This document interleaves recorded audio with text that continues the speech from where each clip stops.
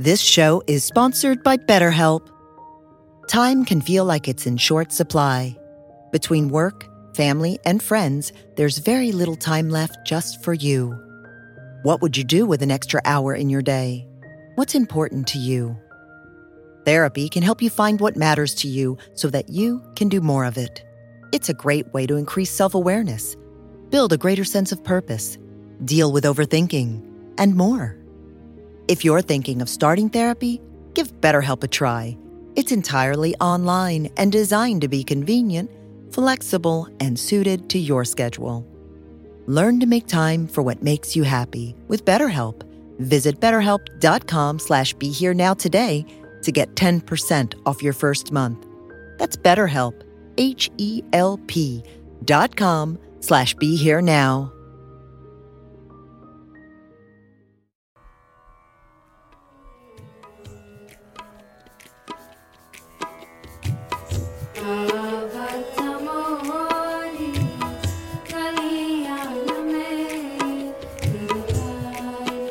Hello and welcome to the Shakti Hour podcast on Ram Dass's Be Here Now network. I'm your host, Melanie Moser, and today we are returning to the Shakti Sacred Music series featuring conversations about sacred music and the feminine voice. My guest today is the esteemed David Silver, who has been a co-host with Raghu Marcus on Mindrolling in the past, and you will find him on many of the Be Here Now network podcasts. We listened to a song by one of his favorite artists named Karnamrita. The song is Mirabai from her album Dasi, Prayers by Women. We just play a snippet of it here for you to listen to. Please remember you can hear the full songs and gather more information at shaktisacredmusic.com. You can also follow us on Twitter at Shakti Hour, and all of this information is found at BeHereNowNetwork.com on the Shakti Hour page. Please do remember to subscribe to the Shakti Hour on iTunes and leave us a rating and review. And thank you so much for listening. We're going to listen to a friend.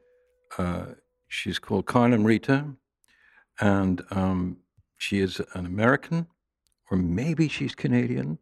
Don't know. But she's North American, and she's a kirtan singer. What we're going to listen to is a song called Mirabai, who is Mirabai. And it's not call and response, it's just, I believe, it's just her singing. And I find her to be incredibly atmospherically transformative. And I've known her for about 25, 30 years. And she performs all over the place. And anybody who comes into contact with her feels the same way about her. And where did you meet? Good question. I don't remember, but it has to be New York, Northampton, Massachusetts, Cambridge, Massachusetts, Maui, or Taos. So I don't remember, but I know that whenever I see her, we're very, we love each other. I just recommended her for something. I do that sometimes because I just think she's hypnotic and one of the most authentic of Western kirtan singers. Because when she sings like those incredible women who we don't know usually who they are in India, who are, I think, they sound like an angelic host. Mm. And that's the way I feel about Karnamrita. Mm. This song is called Mirabai. Let's hear it.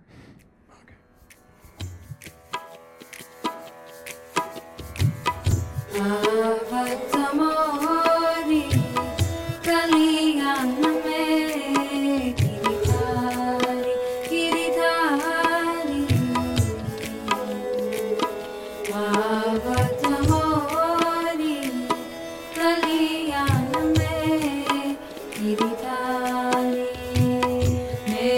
तो छिप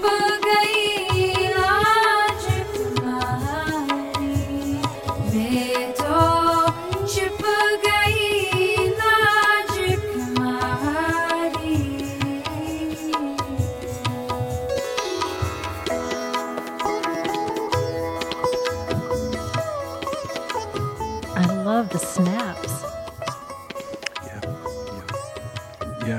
reduces me to sort of like a molecule when I hear her sing. Yeah. You know. Well, we're going to... That's another one. I have two. Yeah, I mean, I don't understand any of the words. None. Zero. I know the song's called Mirabai. That's what I like about it. Because I don't want to understand the words sometimes, you know, because it just still hits an intellectual or verbal level. I want it to be beyond that always. And I know it's weird because I've seen her sing quite a lot. And I never understood anything she's ever sung, really. I think I've asked her. By the way, I met her in Los Angeles, I just remembered. In Topanga Canyon, Raghu introduced me to her, and we recorded her. I think we recorded this. And since then, I've Shyamdas, can't even say his name without tears, my dearest friend, he had her sing on the Bhakti boat journeys up the Hudson. And the last time I saw her, Shyamdas and Sharada Devi and Krishna Das and Karnamrita were the singers, and along with my friend Shruti and his group. And we were on this boat, and she was wearing a cap and an outfit that looked like 1969 Georgie girl. She just had the 60s look about her. And she's a real person. I mean, she's a down-to-earth woman who you can talk to about anything.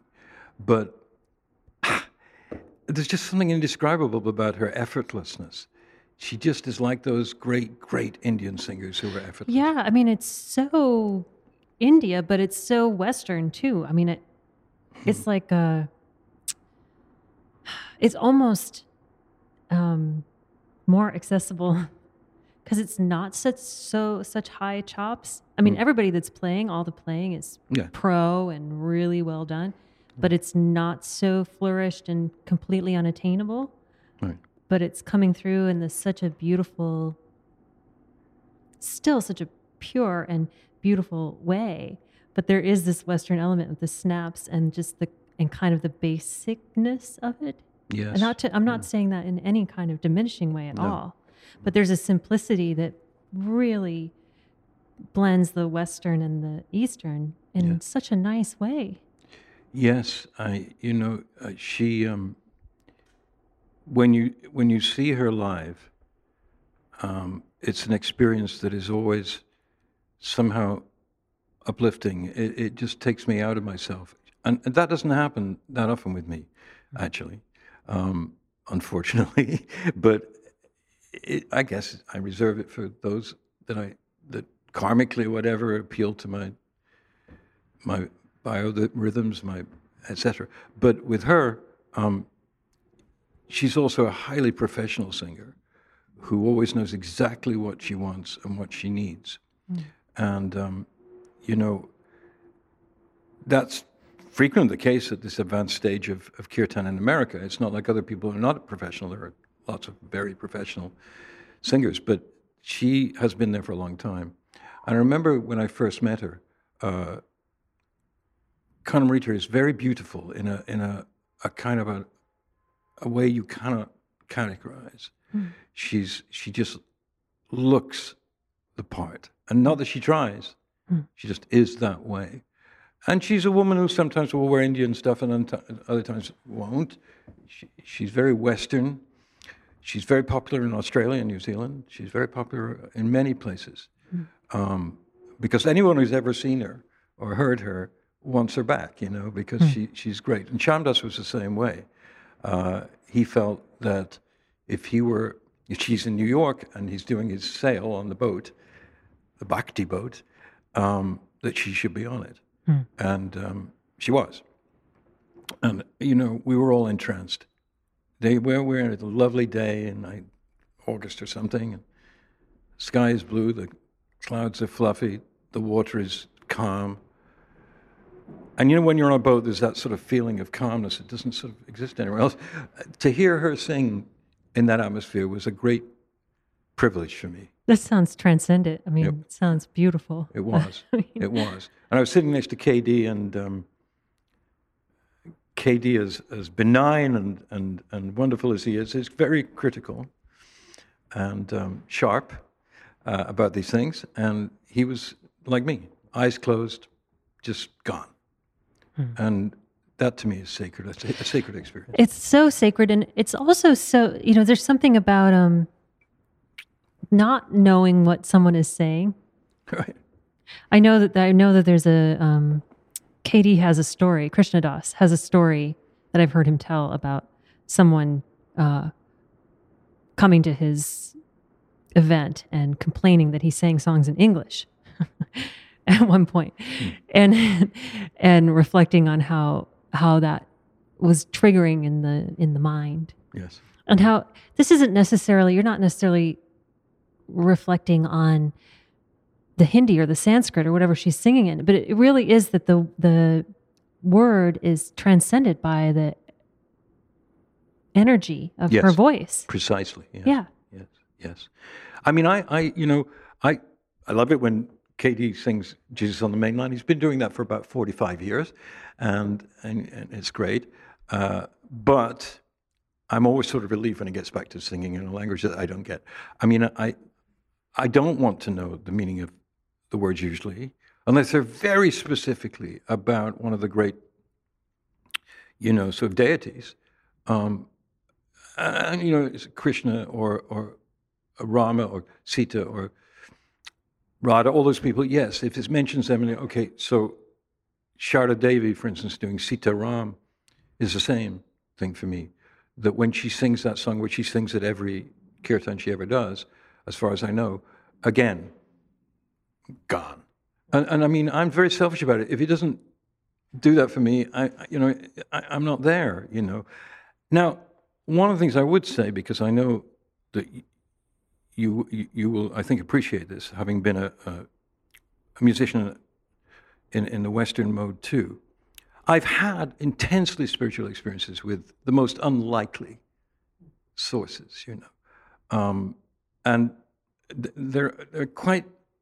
When I think about it, it blows my mind that I did have that experience with these people. Ronnie Lane, who was with Faces, and Rod Stewart, does a song called Stones, or Stone, or something. Ronnie's not with us anymore, but it's a song about reincarnation. And every time I hear it, it actually does more for me on that, basically, construct than I can imagine. Because it's so simple, Now, when I listen to, you asked me about a list of women. I've had amazing experiences with women blues players over the years. And Jessie Mae Hemphill would be the one I would pick out. I went to see Jessie at the Schomburg Center on August the 15th, 1989. And it was astonishing to me that this older woman playing a Strat was beyond anything I'd ever heard before. It was just a phenomenal energy. That was going to use the word energy before. And I like that word when it comes to music because it does either energize you or it does other things too, but if it energizes you, is that sacred? It depends. In the case of a Jessie Mae Hemphill, it was sacred to me because I was just turned into stone. All my thoughts went away. I watched this woman who must have been at that time in her 60s or maybe older, and I just thought, what a human being. What an astonishing human being. Lives in a trailer somewhere, true. She just brought upon that audience in Harlem a quietness. Really. It wasn't a whoopie-doo whooping and screaming thing. We were all amazed. I'd never heard of her before that moment. And, I think she's gone now. Gospel singing too, Do you think it has to do with is there a difference in the masculine and the feminine voice? Oh, yes. Because you mentioned the Faces, so... Yes, yes. I think there's a woman singing now called Samantha Fish, I think she's called. Blues singer who's just phenomenal.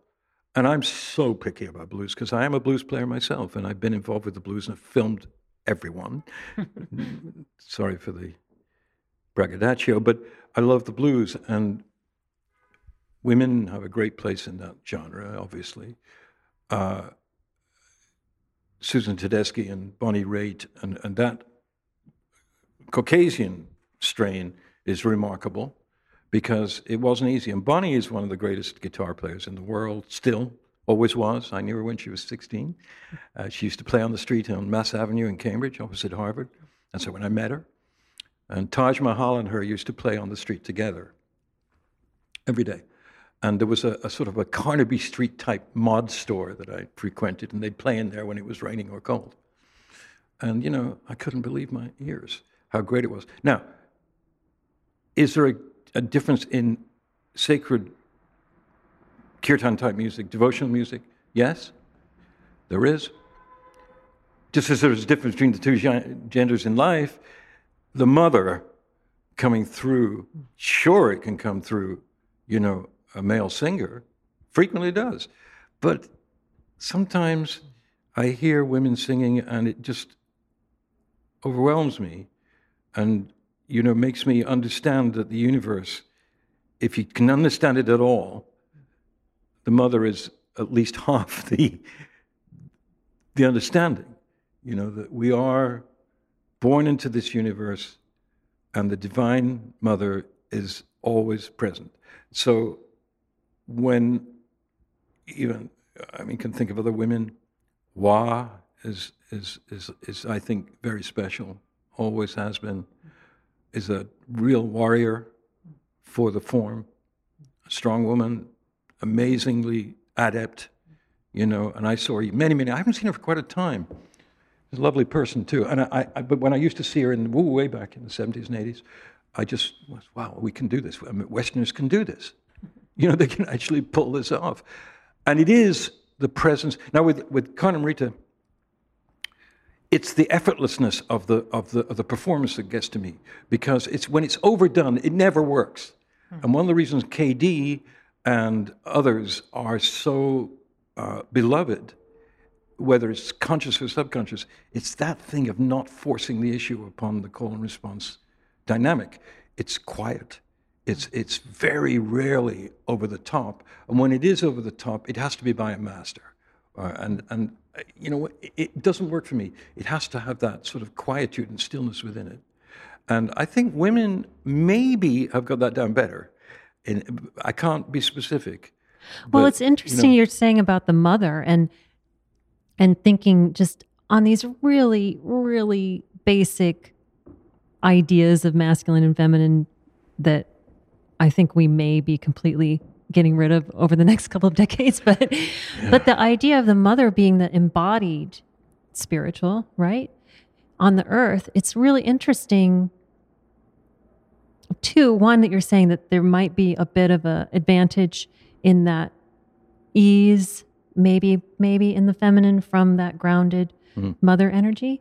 But then what's interesting about your reflection of it, and several of the men that have come on this series talked about this transporting out of themselves through this music.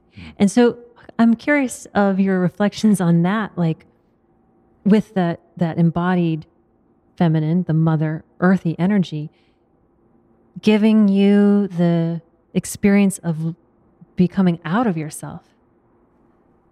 Is that a paradox? Or No, not at all. No. You know, you're always honest with yourself, usually at any rate, about music and art. And I know by this time, pretty immediately, if something is working, you know, if it's establishing in me a consciousness which I aspire to, rather than anxiety, egoism, worry. It's not escapism, it's transcendence. And it really is transcendent, because Amma, and I'm not a devotee of Amma, but I've seen her dozens of times, and I go for the kirtan and for her presence, her divine presence, because she's probably the most advanced being I've ever been close to. And I don't mean close to personally, I do not know her. but I always try and get close in these big halls. She does her thing. But it's the kirtan. It's the kirtan, particularly the Malayalam and Tamil. And I have 42 albums by her, all of which I bought at the events. I'm not a big follower, so I don't do anything more than go to the event. Nothing else. But you don't need much more than that. I mean, it's a pretty powerful darshan, and to take the music back with you, I think. Beyond my ability to describe, every time I see her, I'm astonished at her. One of the things that occurs to me about her, the sacredness of her, is not just singing to God, but it's all of her biography, all of her personal life, which started off in the most atrocious and oppressive way, is in that voice that comes out. And when she cries out to Kali, which she does on the recordings too, Kali, Kali. I'm a very difficult person to change. I just am. I'm so English, I was brought up in a tradition where you don't even express your emotions. Whatever. She just cuts right through it. And the Swami, as she calls him, who does the male part of her kirtan, also. And the woman, and I don't know her name, who plays tabla, is to me the greatest tabla player in the world, by far. And I'm talking about everybody. I just think she's a genius. And I watch her. She's a fairly big woman, and the thing is small in her, and she just has complete control of the rhythm of the group. So you've got her, and you've got Amma, and then the rest of the musicians. And then, of course, you've got what she talks about and so on.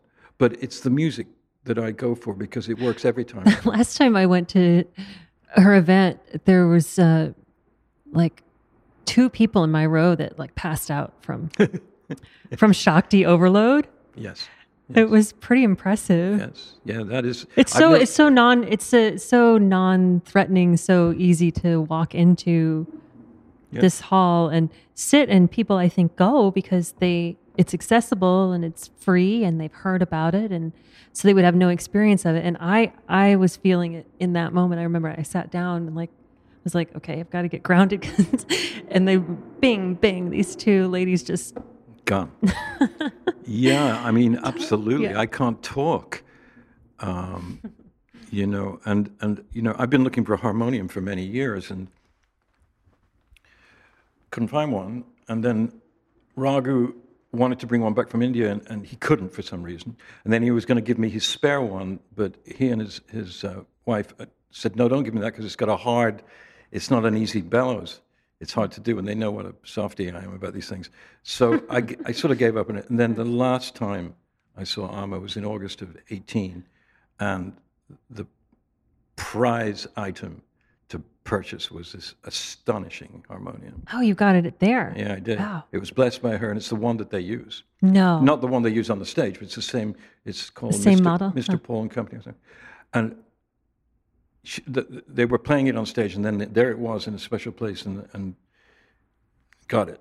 And so I've been playing it every day since, and it's the way I've most, as you know, I broke my wrist, and it's the thing that has helped me most of all, because you can only play one hand, obviously.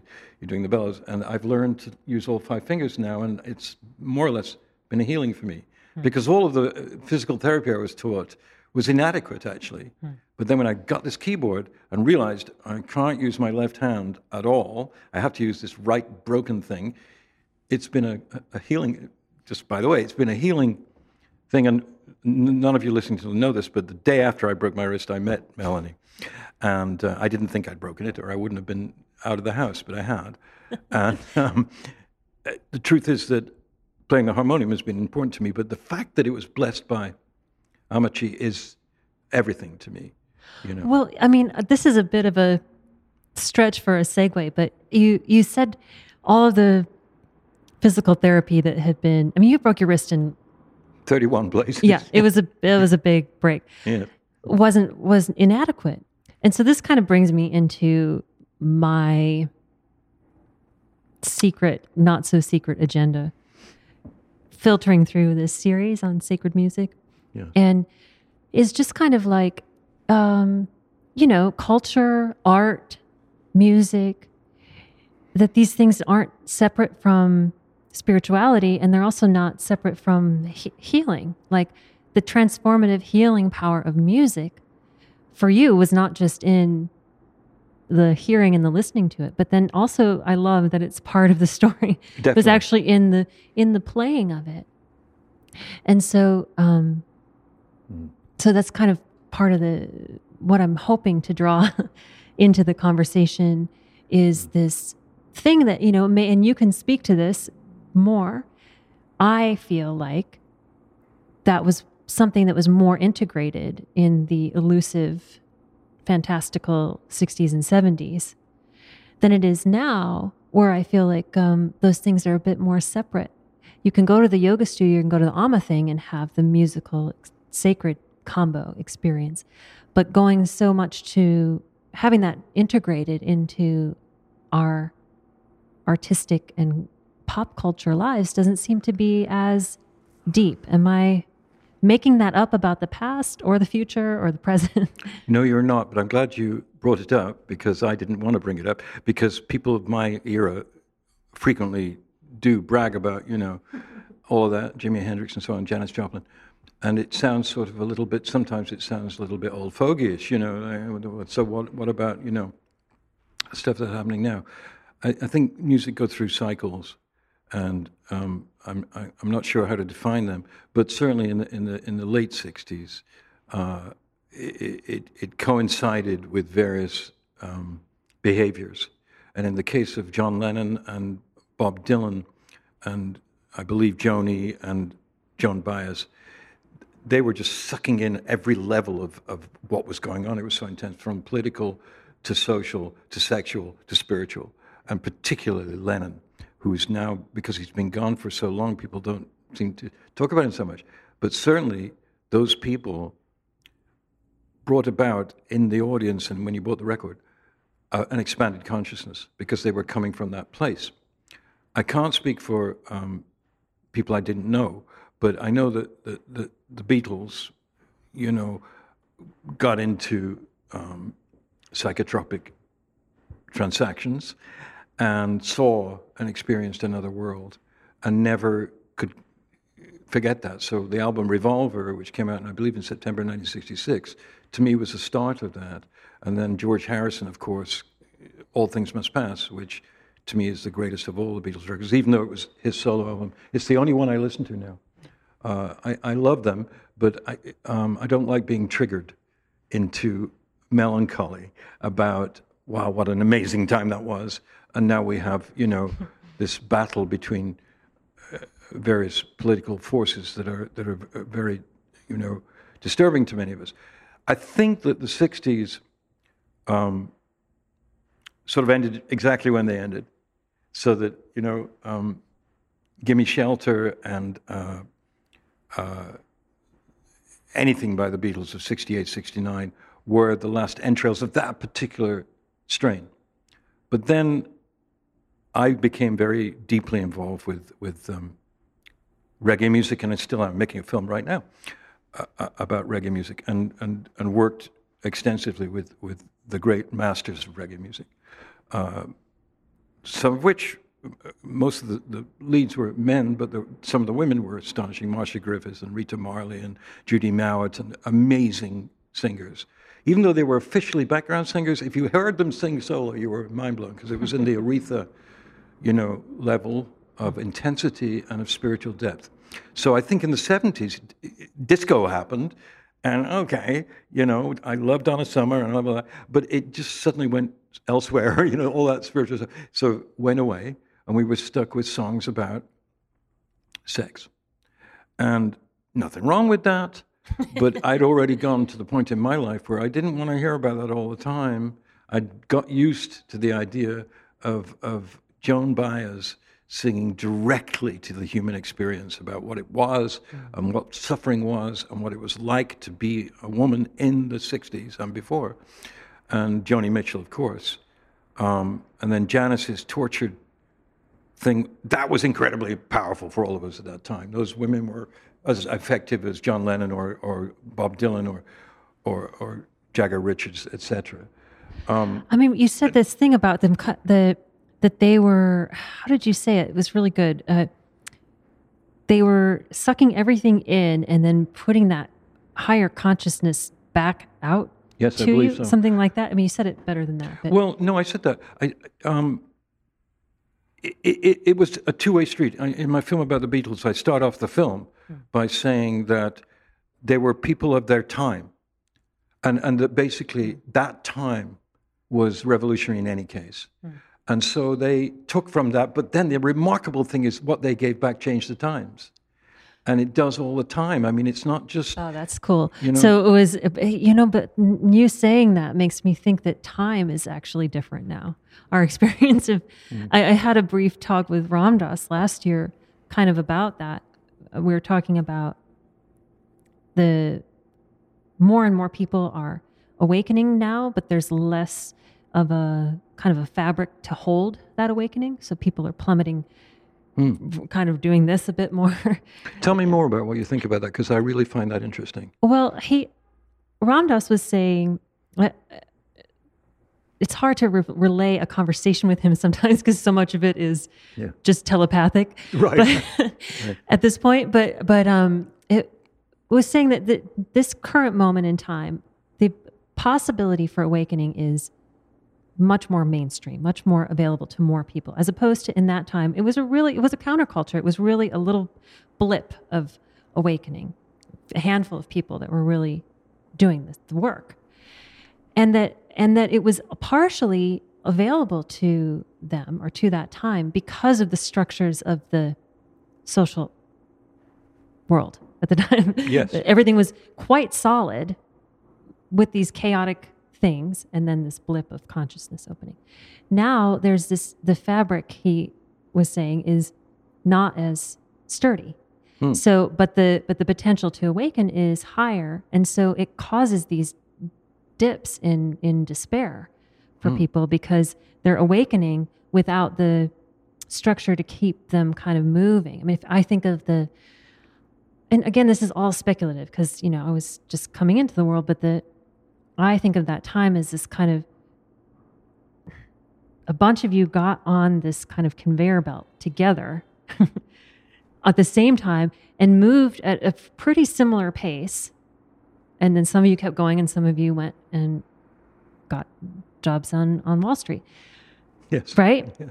But this time it could be anybody could turn on Oprah, open up Eckhart Tolle's book, The Power of Now, have this experience and then have nothing and no one to support it, and have the rest of the world and their Netflix queue reflecting back to them despair, darkness, slow consciousness.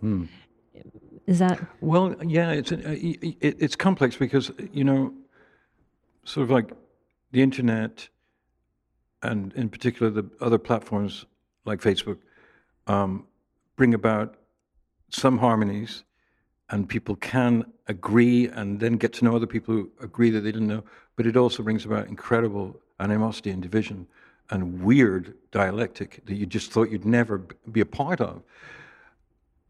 But I have to say that the idea that there are whatever number, 20,000, 50,000, whatever number of yoga studios there are in the United States, can only be positive. Because even though some people may plummet, as you put it, there is now the opportunity in the weirdest places in America to go and learn to meditate and so on. And it just has permeated. I was watching some local access television show a couple of nights ago, and the guest on this show was of a gentleman called Ben Vereen, who is a dancer and singer of the sort of showbiz Broadway type, never someone that I really thought about in my life. So he was talking, he's a marvelous human being, and he was just saying that, you got to have fun, you've got to have fun in life. And then the interviewer said to him, and explain that more, he said, well, Ram Dass told me that I had to have fun in my life and give fun to other people, so that's what I do. I was thunderstruck. I was just thunderstruck. I was randomly going through TV in some bored moment, and there was a guy quoting Ram Dass, who I would never have thought would have, which it shows my prejudices against the whole world, that, many people, the accessibility is there, unfortunately, so is the noise. So you have tremendous amount of stuff coming at you, Whereas in the 60s and 70s, you really didn't. So when I first heard, let's think of a good example, Bob Marley, it was like, oh my God, what is this? It was like a bolt of lightning from the heavens that this human being only existed on a spiritual level, except that he was a normal person. I played football with him, I smoked pot with him, I did all those things with him, a lot of normal things. But I knew I was in the presence of what he called a messenger. And in the film that I'm doing, he says at one point, he's asked, what is it like to be a superstar, where Stevie Wonder and Mick Jagger come to see you backstage? And he said, no, I'm not a superstar, not at all, no false modesty. I am a messenger of Jah, that's it, nothing else. And it's true, that if you go through his entire work, it's hard to find something. Yeah, there's a few sort of almost Marvin Gaye type songs like Jammin' and great romantic songs, but soul reggae, they used to call it. But most of them are directed at consciousness.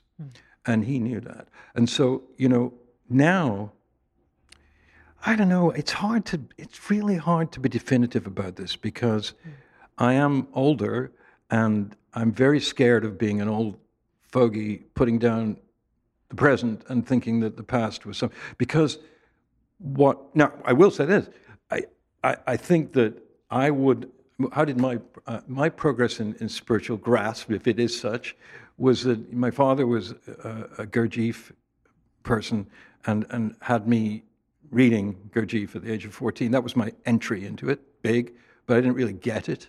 It was too difficult for me he got it, but he at least gave me the opportunity. And then Meher Baba came into my life, and the Maharishi because of John Lennon, and then Neem Karoli Baba and Ananda Maima and Aurobindo and the Mother came like a river of truth into my life between 1960, really 67, and now. Because I'm still trying to come to terms with all of this, because I don't believe it's a static thing. It grows all the time. It's great that you're doing this podcast, because I do believe that the concept, if you like, of sacred music is somewhat misunderstood. That it isn't just about people who... Now, I mean, some of the most amazing music I've ever heard was in Russian Orthodox churches. Astonishing music. So, when people talk about organized religion, I'm into spirituality. I say, wait. There's aspects of organized religion in certain places where the music is phenomenally effective. It is powerful beyond words, and it moves me every time. I have a fairly large collection of Russian Orthodox singing, and I go to it when I'm really kind of low. I go there. Because when I hear those people singing, I just forget about it, everything. Well, that's another thing, that's too. That's a long-winded answer. Well, but Melanie, it's sorry. Well, I think it's something we're figuring out. But I think also that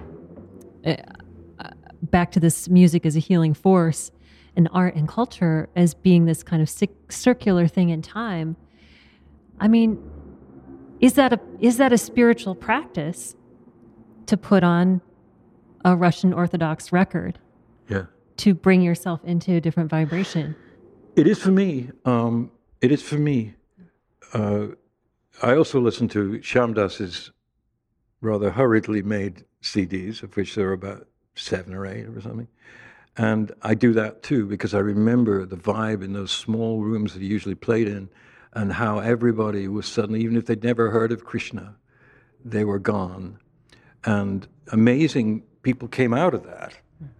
Like Ambika Elizabeth and all these terrific kirtan singers that we now have, who I met at Shyam Das's, Yes, I do believe it is a spiritual practice, but you have to be very careful, because sometimes you think, okay, well, that's it. I'm listening to this, and it's wonderful. And then you switch on the TV, and it's another, some kind of atrocious happening somewhere. And interesting enough, the Navajos, when they were a powerful tribe, when the Pueblos ran that part of Southwest America, said something. They said, we can only care about the teepees that we can see. So it amounts to about 50 people. And those 50 we really take care of. Over the mountain over there, we can't. We don't know them, we don't see them, we can't. But these ones we have to.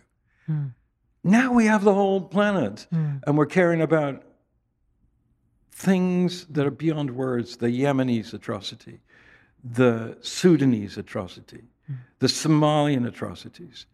And these are now, not in Vietnam time, but now. Right. We know about all of this, and it kills us. Because A, we can't do anything about it, and B, we know we're paying money in taxes to people to arm. I mean, America armed Saudi bombed Yemen. Yeah. How do you deal with that? Well, you can't deal with it by putting your head in the sand if you want to be, if you want to elect someone in 2020 who's not a moron, and find someone who cares about these things. Where does the music fit into that? For me, it's a constant thing because I go to music. You use the word healing. There's no better word, because no matter what, even someone as crass as Mr. Rod Stewart said one time, someone interviewed him one time and said, "You're such a character, and it seems so happy, and you're doing what you want." He said, "No, I'm depressive." And so, "What do you mean?" He said, "I'm basically a depressed guy. I'm in ecstasy on stage. I go into a bliss place on stage every single time." And surely that is transmitted, I mean, it certainly was. I mean, I remember occasions.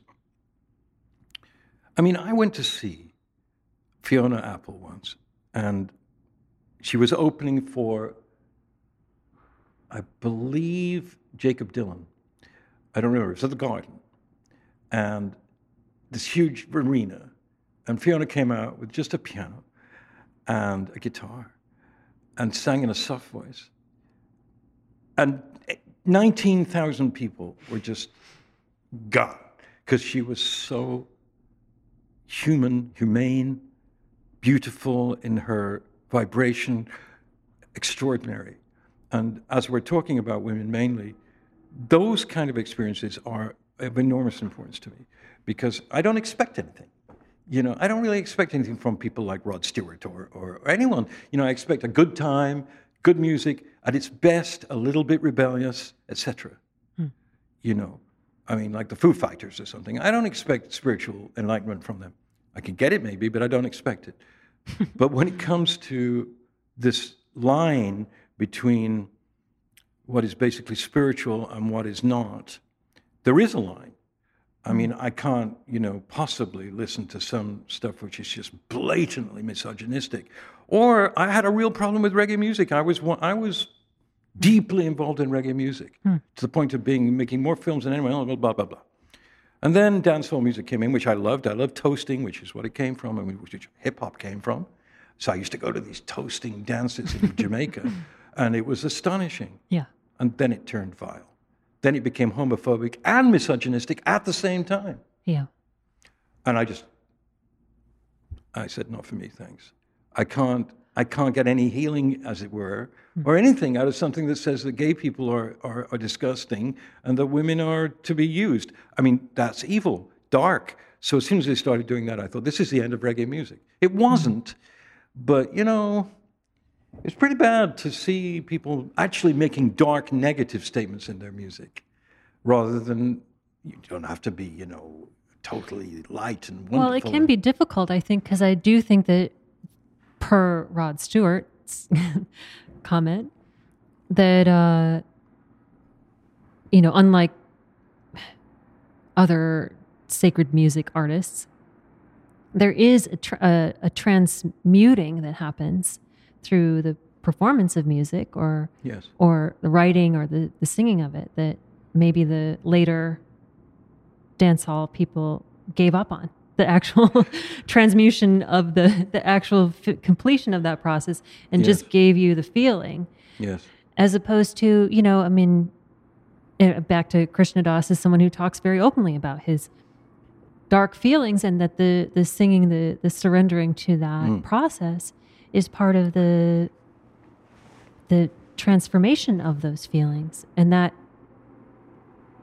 back to the John Lennon and the Joni Mitchell, and that circular kind of thing in and out of culture in and out of the time moment, Mm. taking that in, but that's a responsibility. I mean, Yes. does I think it is. Yeah. I think it is. Without being, you can't tell artists what to do. It's the worst thing. But I remember filming a group called Ras Michael and the Sons of Negus. And they were what they call a gradation group, which is music for spiritual meditation only. And Michael and his band never did anything that wasn't that. They were like a choir, But they made amazing music because they were the key to reggae is the rhythm, and they were the originators, if you like, or one of the originators of that. And it always gave me great pleasure to see these guys, and and an audience transfixed. And they could dance. You could dance. It wasn't like it was solemn. It was not. But it was all based on the idea that people present here in this room where they are, or on a record, would go somewhere with this that was distinct from just being a listener, listening to people enjoying themselves playing music. That's not entirely what it's about, is it? And call and response is obviously the most obvious version of everybody joining in, But if going to see, Paul McCartney or something, where everybody knows everything, and everybody sings together, sometimes that is so amazing. It takes you out of yourself. I mean, what is it to be sacred? It's to know that we are miraculously born into this incarnation, and there is some kind of presiding force, energy, a presence of love in the universe, which is redemptive. And music can take you there as well as almost anything, That is great. The word redemptive, I think that really seals the deal on helping understand what sacred is coming through music, at least for me, the way that you just said that. Because I was recently at this guided meditation with sound. And I wanted to rip my hair out because the sound was so meaningless, And it was beautiful, quote unquote. I'm using quote unquotes, listeners. But it wasn't. It was empty. Yes. And it was meant to be empty. Yes. Because they were trying to help this group of people be empty, right? To have a quote unquote, meditative experience. So there was no redemption. Nothing that was coming through those people making that music was being redeemed. They weren't sacrificing anything for me to hear. Yes. They weren't having the experience with me. They were trying to give me something, or do you know what I'm saying? I do, because what came into my mind just immediately when you said that was my experiences with Sufi Islamic people in Morocco. And I lived in a village for quite a while in the 70s, which was the village of Jajuka in the foothills of the Rif, the Ghibli Mountains. And the Jajuka are an entirely spiritual group of musicians and singers. And the village was known as a place where there was a tree in the middle of the village where they would bring what we would call schizophrenics. They didn't. It's another culture. And they would play and dance around the people, and some of them were healed. And my immediate response when I was there was, well, I need this very badly. And what I found out was that, yes, the men sang their thing and it was incredible, but when the women sang, because it was separate, totally, and whether, there are virtues and vices about that, but it was separate. When the women sang, it was a high trill that they did, and it blew us all away because we were used to the men singing and playing these incredible instruments and drumming. But the women, and it was so amazing because I'd never been in a situation where in order to go and talk to the women or have any connection with them at all, I had to go to someone else to ask permission, you know. It was that serious. It was like, you want to talk to the women? Well, yeah, I'd like to at least say hello. And, you know, and so, which is what I did. And I filmed them. And they all looked, in my film, they all looked like non-human beings. They looked like angels, because they were all wearing white jalabas and hijabs and everything. And you could see only their eyes. And it just proved to me the power of eyes, because it didn't matter. You just got it all out of their eyes and their voice. You know, it was just incredible. Now, the men, you know, were also incredible. What was it? It was a healing experience, but when the women sang, it was more. It was like, okay, I feel like I'm just being born or something. You know, that there's something about this which is beyond anything that I've ever heard. And it was beyond anything, because they weren't singing. No one ever had recorded them before. Well, that's not, Brian Jones recorded them, and that's why we were there.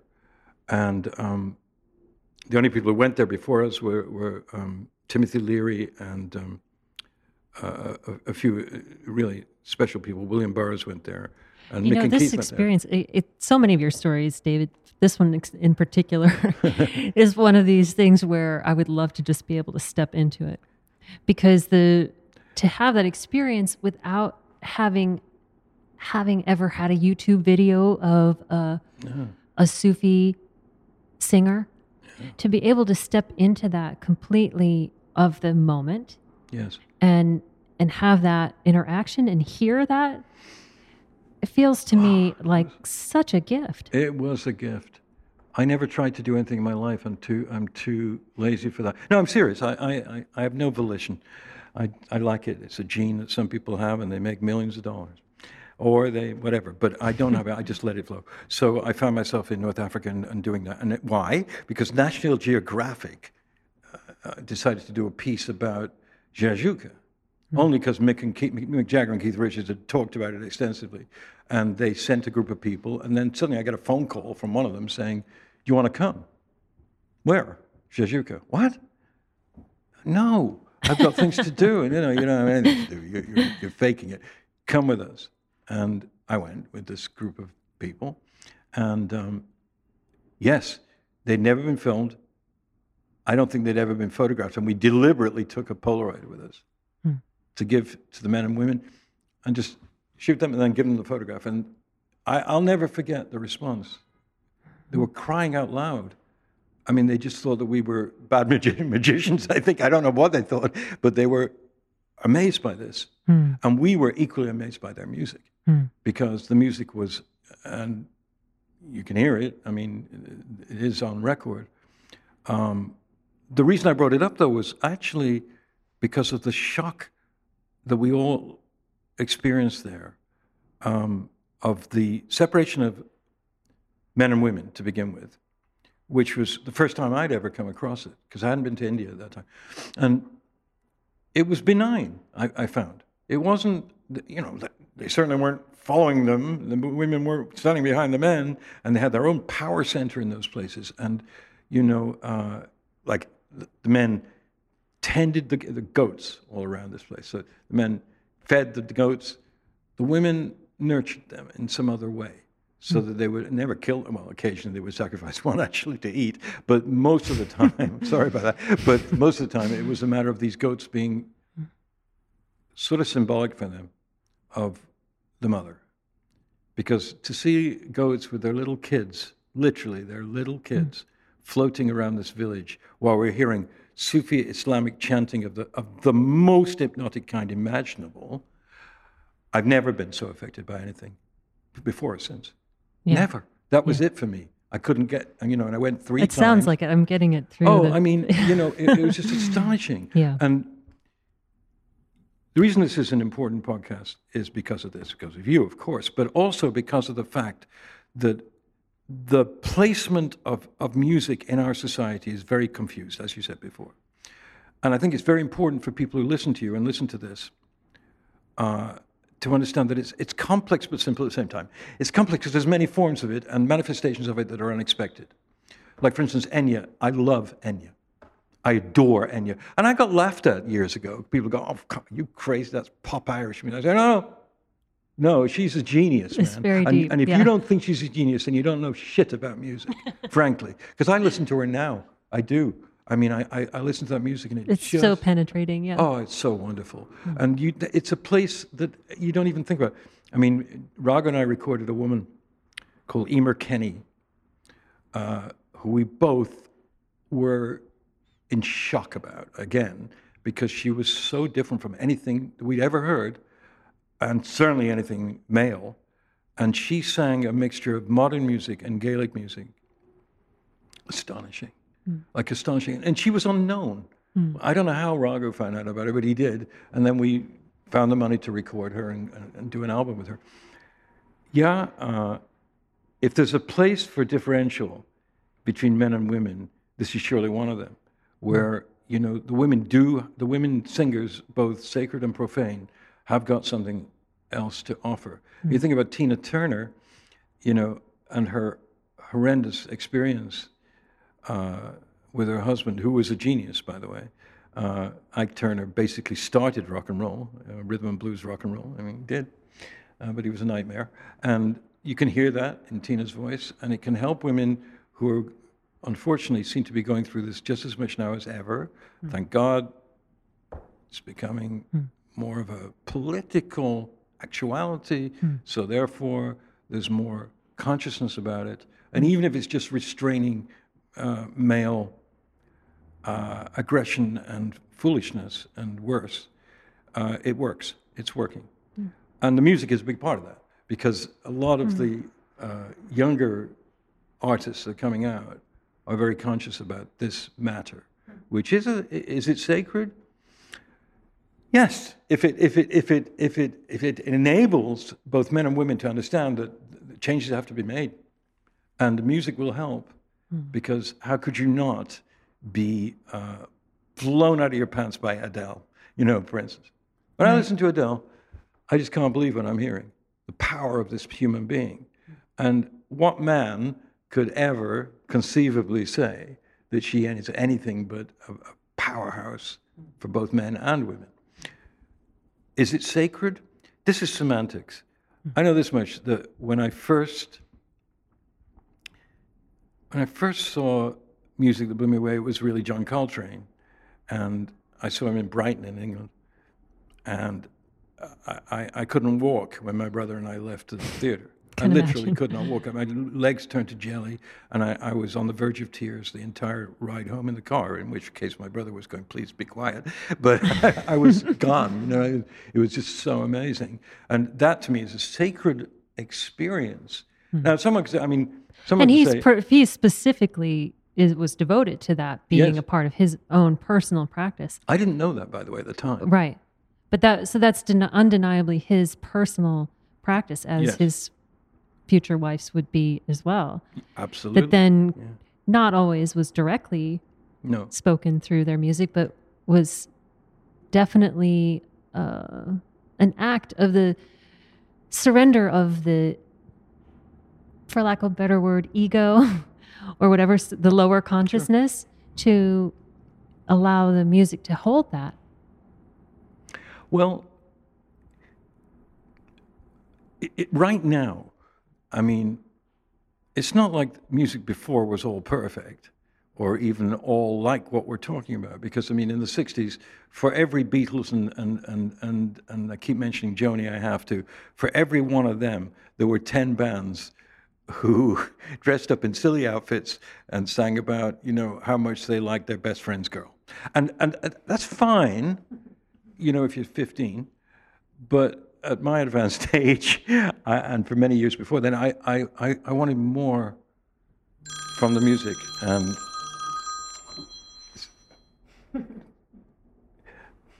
sorry about that. I should have turned it off. I think a lot of people in my generation got used to the idea of John Lennon singing across the universe.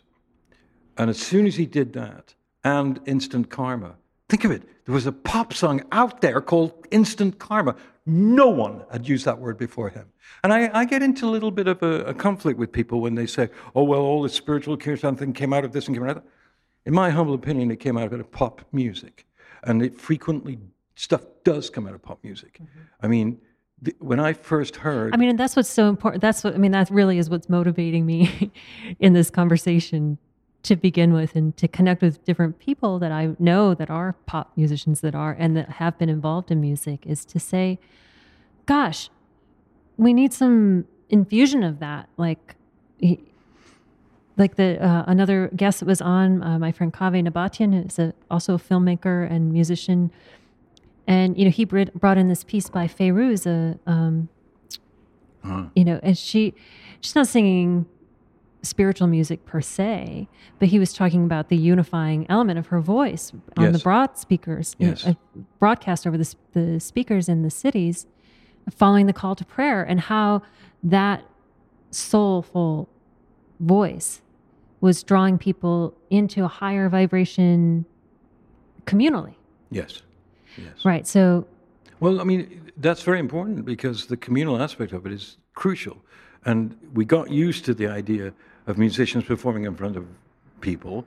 What we didn't expect in the 60s, what I didn't expect actually, I always thought, the Beatles and Stones were my thing because I was English and I saw them and all that.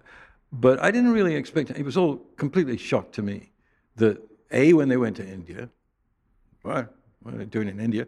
Secondly, when they started writing music about it, when George started to, we wrote Tomorrow Never Knows, and that was, I guess, a Lennon song, and Within You, Without You.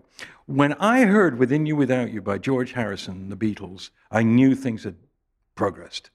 That now we were talking about spiritual grasp, and that these Liverpudlians who liked football and girls and pot and booze, suddenly they were talking about the inner experience, the essential inner experience of the realization of the grasp of the divine.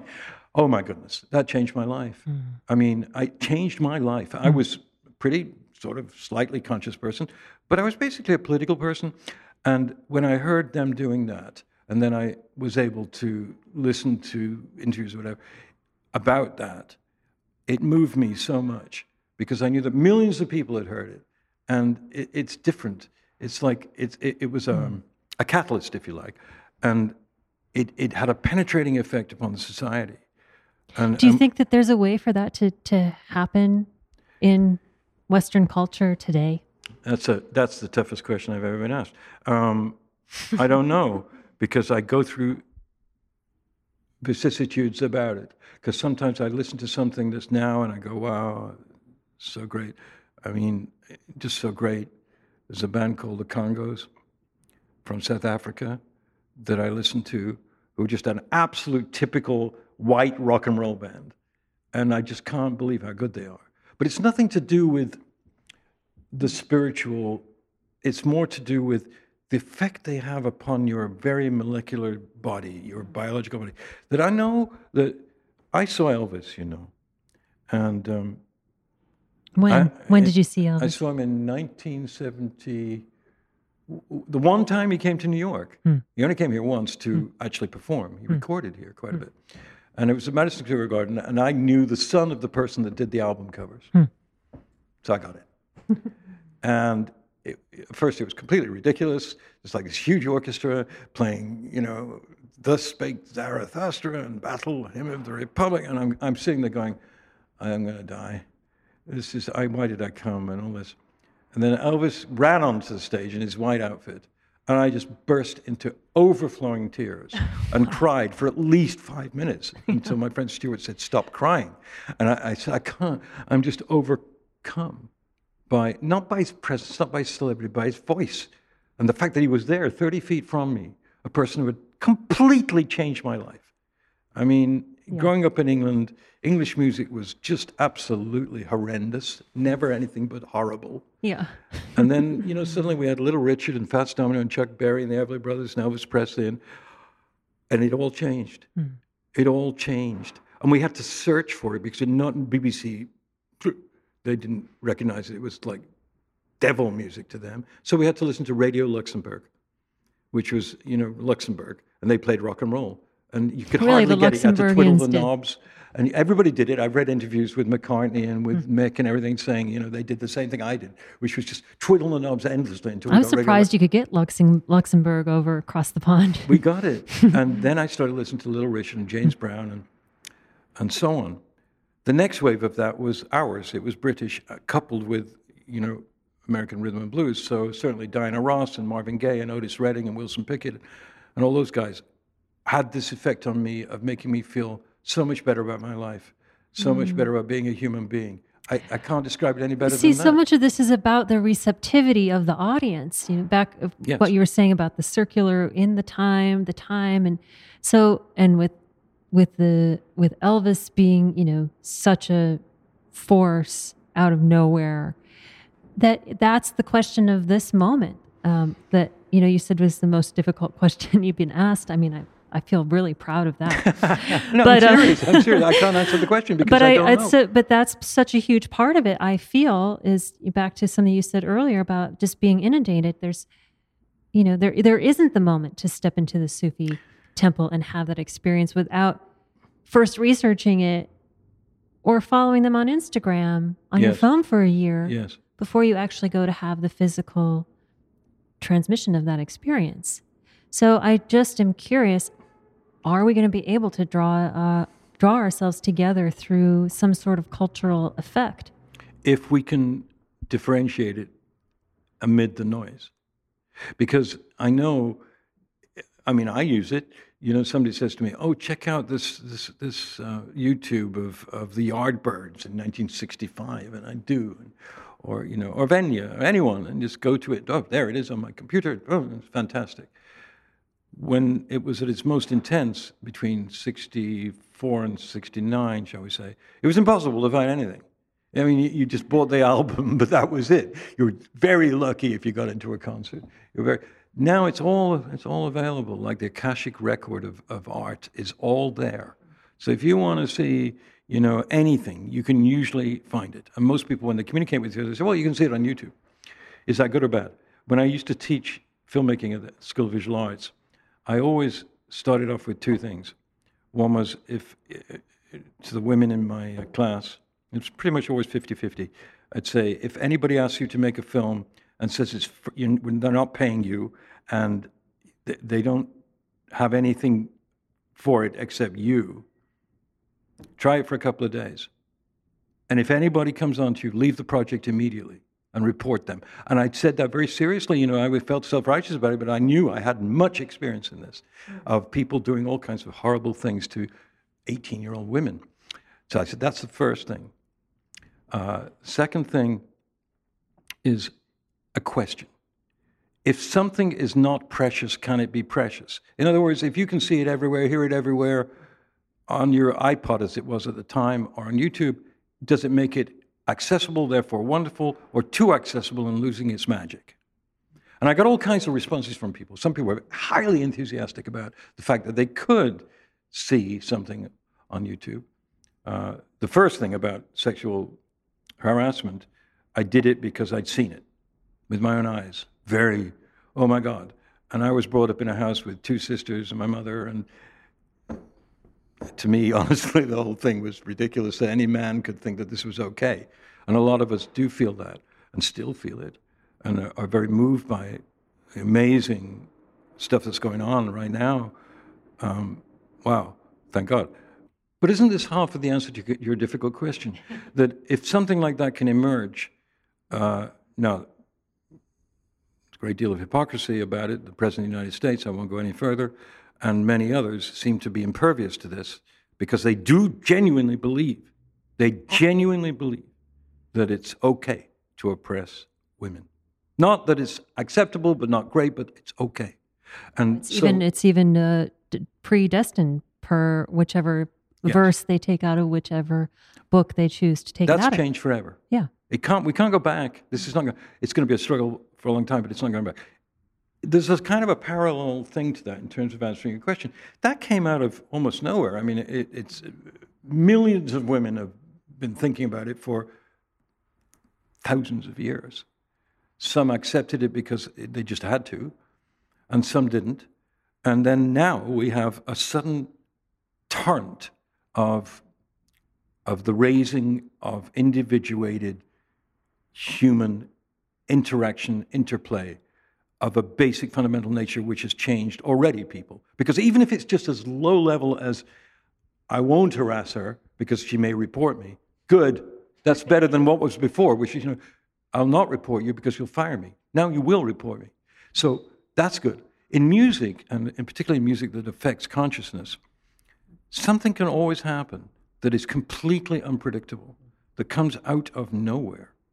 And certain artists suggest that, even now, and there are lots of unknown men and women out there making music that we don't know, and sometimes we come across it. There's this woman who's called PJ, I guess that's her name, who I saw perform about a year ago. She opened for somebody, and I was not interested in the main act because I wanted to meet her, and I wanted to get her CD.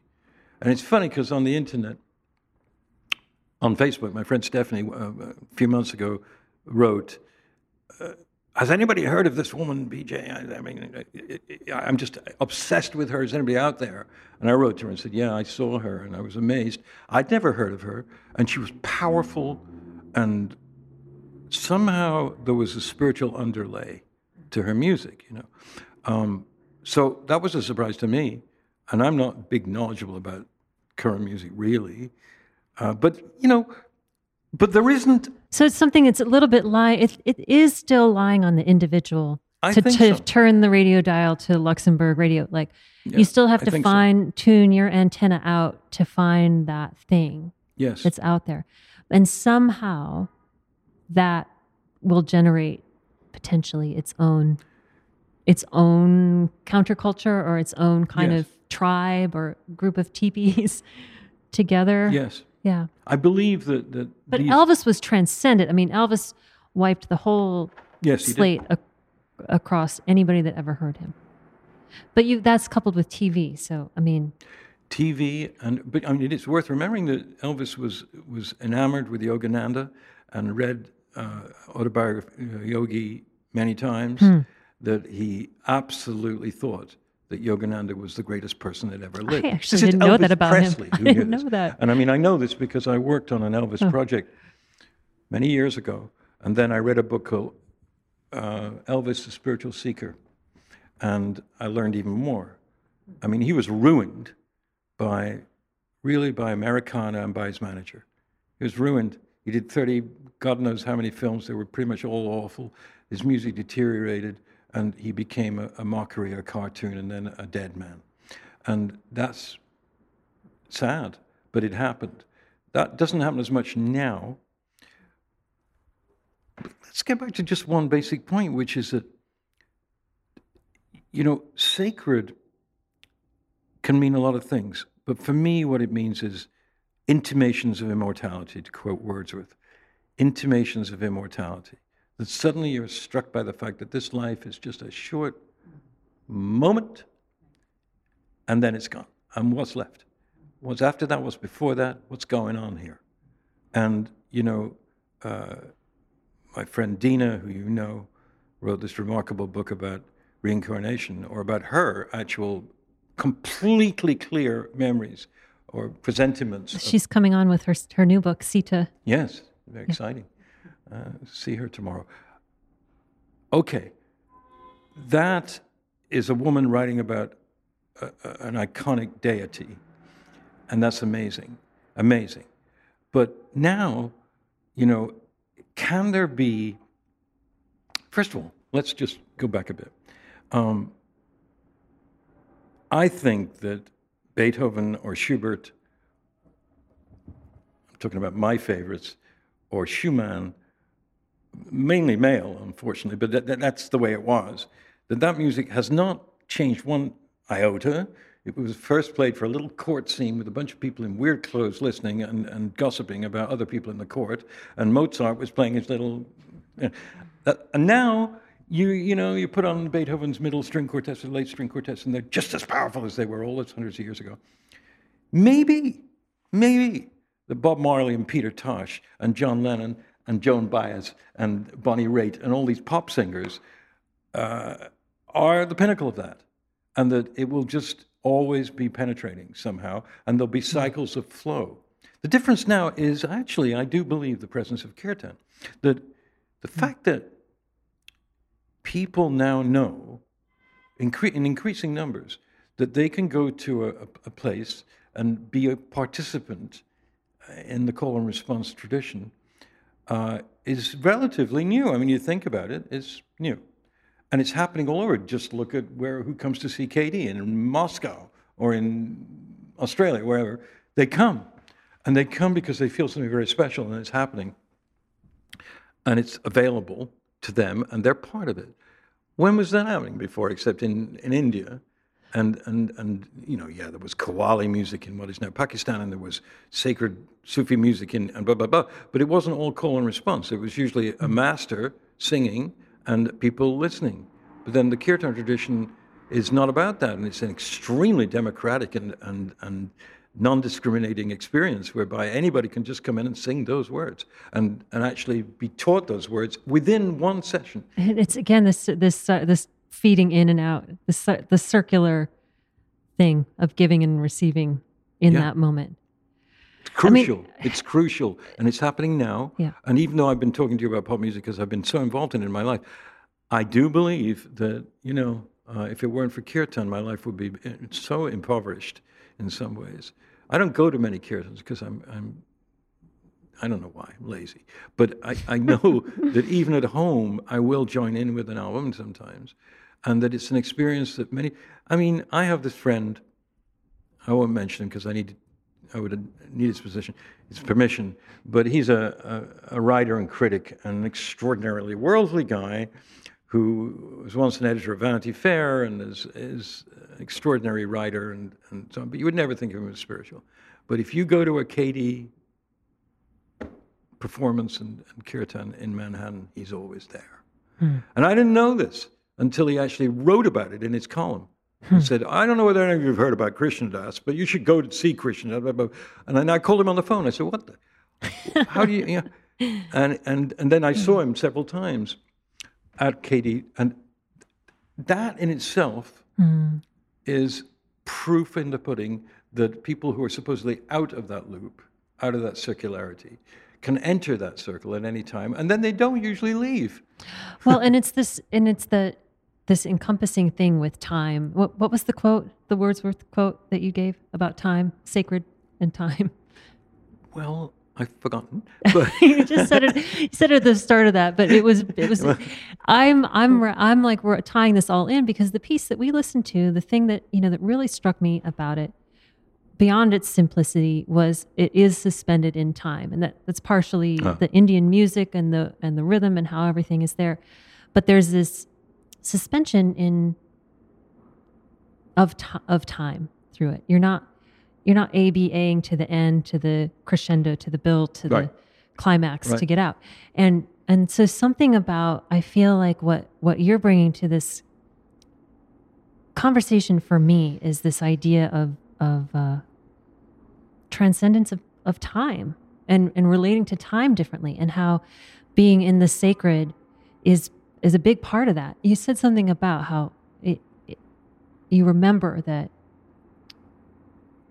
this life is just one piece of this giant long flow, and that music gives you that opportunity to do that. So if you're whoever is leading you in that, whoever is singing that for you or playing that for you, if they are tuned into that aspect of consciousness when they're giving you that. Well, yes. I mean, I'm going to say yes, that just from personal experience, my musical experiences have been sort of like 75 or 80% great, because you choose who you're going to go see and so on. Sometimes they're not that great. You go and you go, I'm leaving. I've left, maybe my whole life, I've left 4 concerts. So most of the time you're choosing something which why do you go? I mean, why do you go either to a kirtan or to a performance?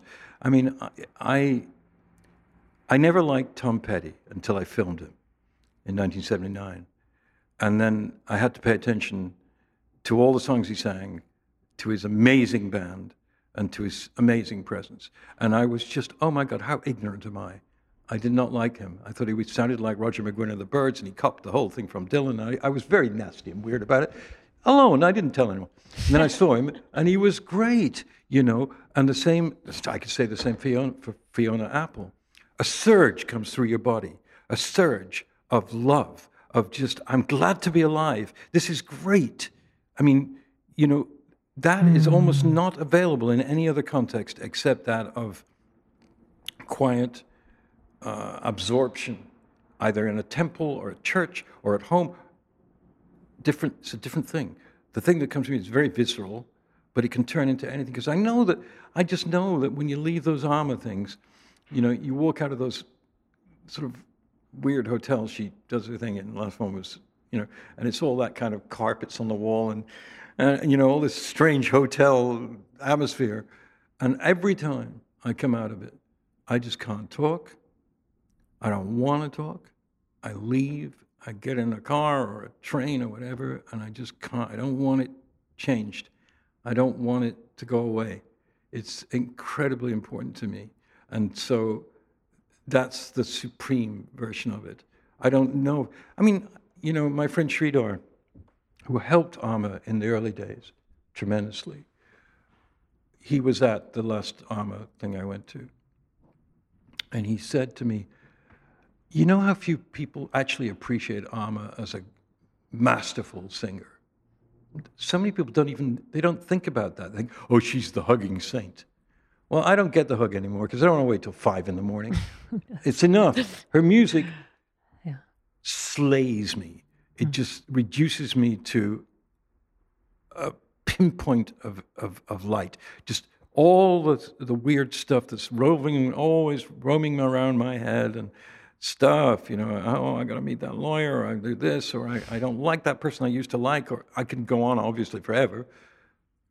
In that room, at that time, it is a sacred experience of the highest kind for me. One of the best experiences I've ever had was when Shyam Das and Krishna Das played at Alma, at the old Hammerstein Center. And, you know, Shyam came on and did his thing, you know, and then Krishna Das came on and did a short set, and then Dina Merriam came on for a moment and was celebrated by the Alma organization for her work in India and Africa, and then Alma. And it was astonishing. Yeah. Because everybody, including Krishna Das, we were all so, oh my God, this is the closest we may, I'm not speaking of KD, I'm speaking of myself, the closest maybe I'm ever going to come to release of all individuated preoccupations and obsessions. And I yearn for that. That's all I care about these days, you know what I mean? Because there comes a point to be in that state. To be in that state, yeah. And even to be in that state, you know, at times which are counterintuitive. Yeah. You know, like on the subway. And so that is an act of holding that space. Music. Yeah. Music is an act of holding that space. Exactly. Well put. I mean, that's one of the rare things which is a real catalyst. Now, whether it goes away when you walk out on the street and there's weirdness going on or something, but the test really, isn't it, is that Ram Dass says this all the time in one form or another, that your life is your what?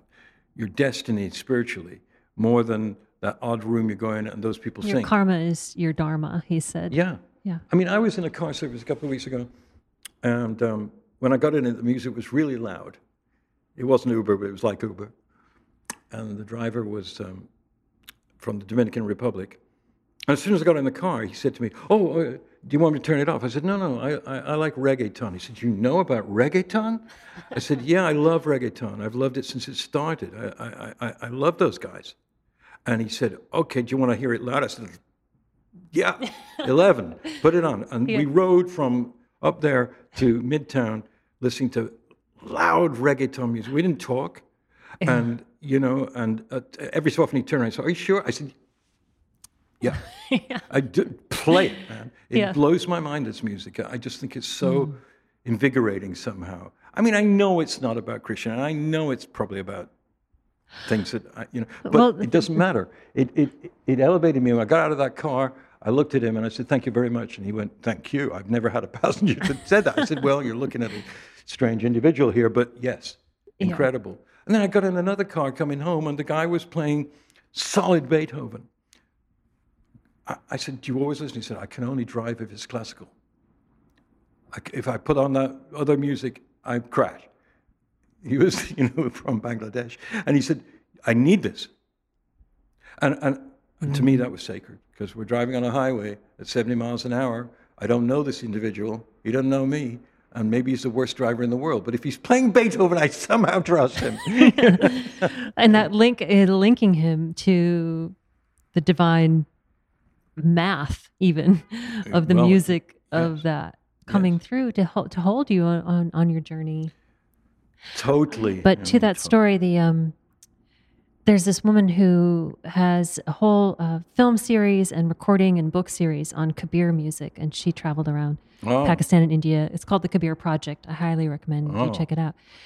And recording all these different folk singers singing Kabir songs, and I can put those recordings on and instantly change the molecular structure of whatever environment I'm in, and anything. And I can walk down the street listening to it levitating, just from the power of the love and the joy and the voice, and the purity of the singing, which can happen with pop music. It can happen with the Stones for me as well.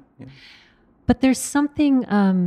I guess this is the thing I'll leave us to wrap on, for your insight into borrowing that.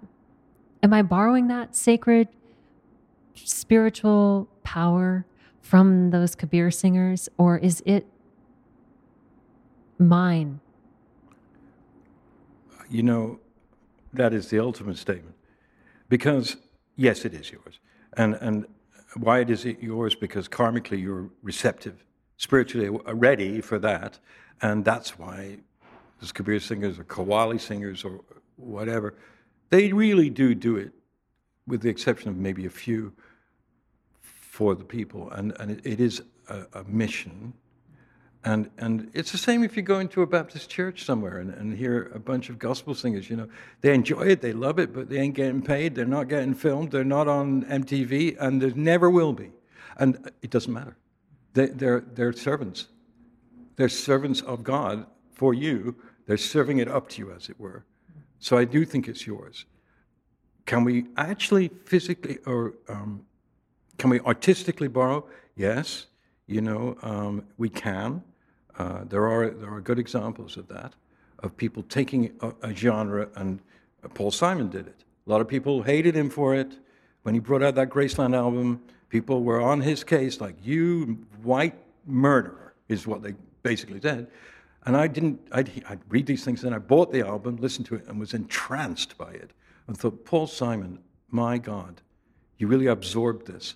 And then people got on him and said, "Yeah, you went to South Africa and found those guys and paid them nothing." And what's wrong with these people? We all borrow. Elvis couldn't have existed without Muddy Waters and John Lee Hooker, and the Beatles couldn't have existed without Elvis, and Christian Das couldn't have existed without people he'd heard in Kenchi or in Brindavan or wherever that sang that music, and then he was captivated by it and learned it. And Katie's a scholar, so he really did learn the music. So was he borrowing it? Yes, but then think of all the thousands of people who benefited from that borrowing. So I think it is yours, and thank you for having me on your show. Thank you so much, David. It's really a pleasure. Thank you.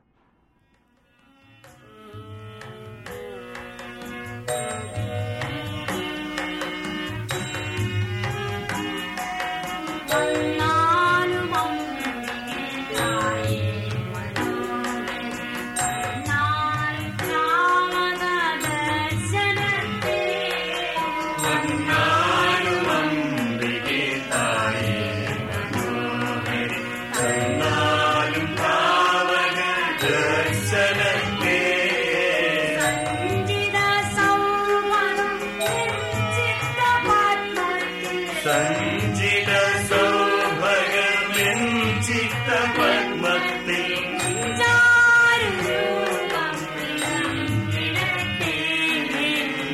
ചാരുരൂപം വിളങ്ങിടട്ടെ വന്നാലും അമ്പികെ തായേ മനോഹരി വന്നാലും താവക ദർശനത്തെ വന്നാലും അമ്പികെ തായേ മനോഹരി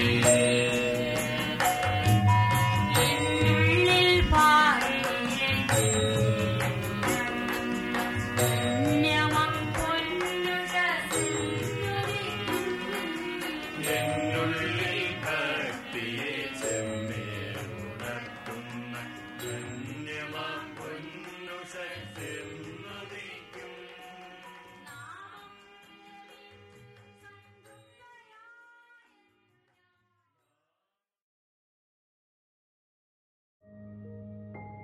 This show is sponsored by BetterHelp. Time can feel like it's in short supply. Between work, family, and friends, there's very little time left just for you. What would you do with an extra hour in your day? What's important to you? Therapy can help you find what matters to you so that you can do more of it. It's a great way to increase self-awareness, build a greater sense of purpose, deal with overthinking, and more. If you're thinking of starting therapy, give BetterHelp a try. It's entirely online and designed to be convenient, flexible, and suited to your schedule. Learn to make time for what makes you happy with BetterHelp. Visit BetterHelp.com/BeHereNow today to get 10% off your first month. That's BetterHelp, HELP.com/BeHereNow.